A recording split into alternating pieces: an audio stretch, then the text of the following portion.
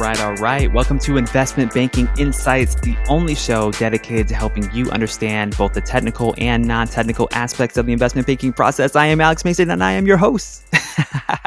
Thanks for joining me. We're talking about accounting today, and this one is a really quick one. So I'm just going to get straight to the points. I know you're trying to learn this stuff probably as fast as possible, cram this information into your brain, internalize it. So let's get going. So today's question is this: how does cash-based accounting versus accrual accounting affect the financial statements? How does cash-based versus accrual accounting affect the financial statements? And let's revisit our definitions again, all the way back from episode 8 of the podcast. Cash-based accounting. This is where someone pays a company for something, and essentially that's it. Everything is based on cash. So there's no sort of credit or delay in the payment versus when the goods and services are received. It's just boom, cash is exchanged, a good or service is exchanged, and the financial statements are affected in that way. Accrual accounting is a little bit different. Accrual accounting is very widely used and is the standard for any major business because we live in this economy that runs on a credit system, and also simply the fact that there are time differences between when goods exchange hands and when money exchanges hands. So remember, that's kind of the major difference between cash-based and accrual accounting. So how do these things affect the financial statements is the question.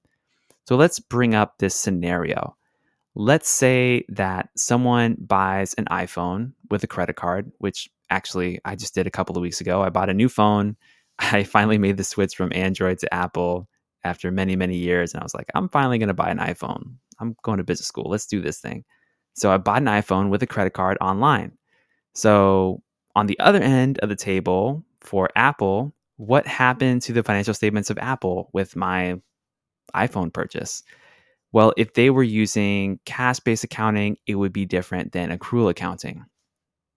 So the company, Apple, gets revenue once the credit card is charged, authorized, and the money gets deposited in the company's accounts. So, of course, with a credit card transaction, there's a lot of things that happen. It gets recorded on the website.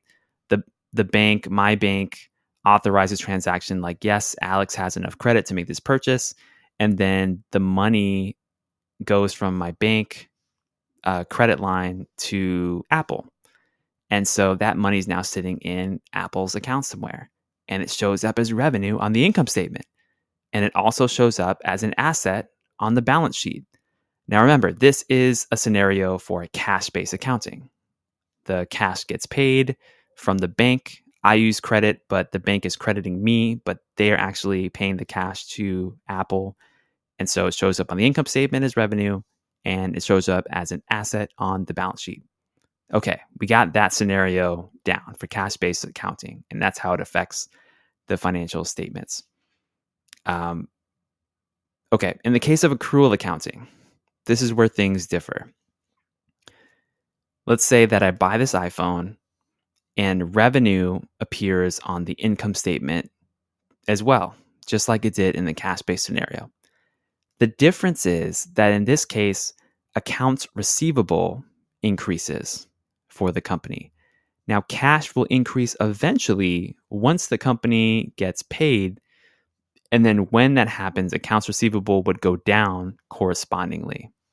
So the major difference here is that accounts receivable accounts for the fact that money has not quite been received in the accrual situation, but it has been received in the cash situation, if that makes sense.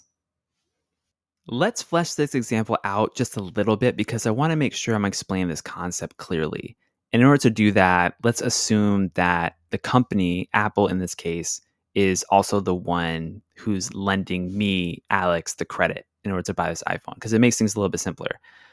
So in the case of cash-based accounting, Apple is lending me the credit. They're saying, hey, you can buy this iPhone. You'll pay us right now, and we'll record it and they'll record it as income on the income statement, revenue on the income statement rather, and they'll record it as an asset on the balance sheet. In the accrual situation, let's say they're lending me credit instead of me paying cash. I am using my credit card. They're saying, okay, here's an iPhone, a good, what's exchanged. Therefore, I'm going to recognize revenue from the sale of this iPhone and record it on the income statement. Now, they also must record accounts payable on their balance sheet because I haven't really paid them yet. I just got credit from them. So then once I pay that off, say maybe 30 days later, then the accounts receivable goes down in their accounts and their corresponding cash increases once I pay that off. So that's kind of the difference. Accrual accounting accounts for accounts payable. Cash-based accounting does not. It's just that cash is exchanged as goods and services are exchanged. And that's how they affect the financial statements. So that is the concept for today. I am grateful for you listening to this. Next time, we're going to be talking about a new concept we have not touched on before, capitalizing and expensing purchases. So be sure to join me for that. Until then, this is Alex Mason with Investment Banking Insights. Have a great day.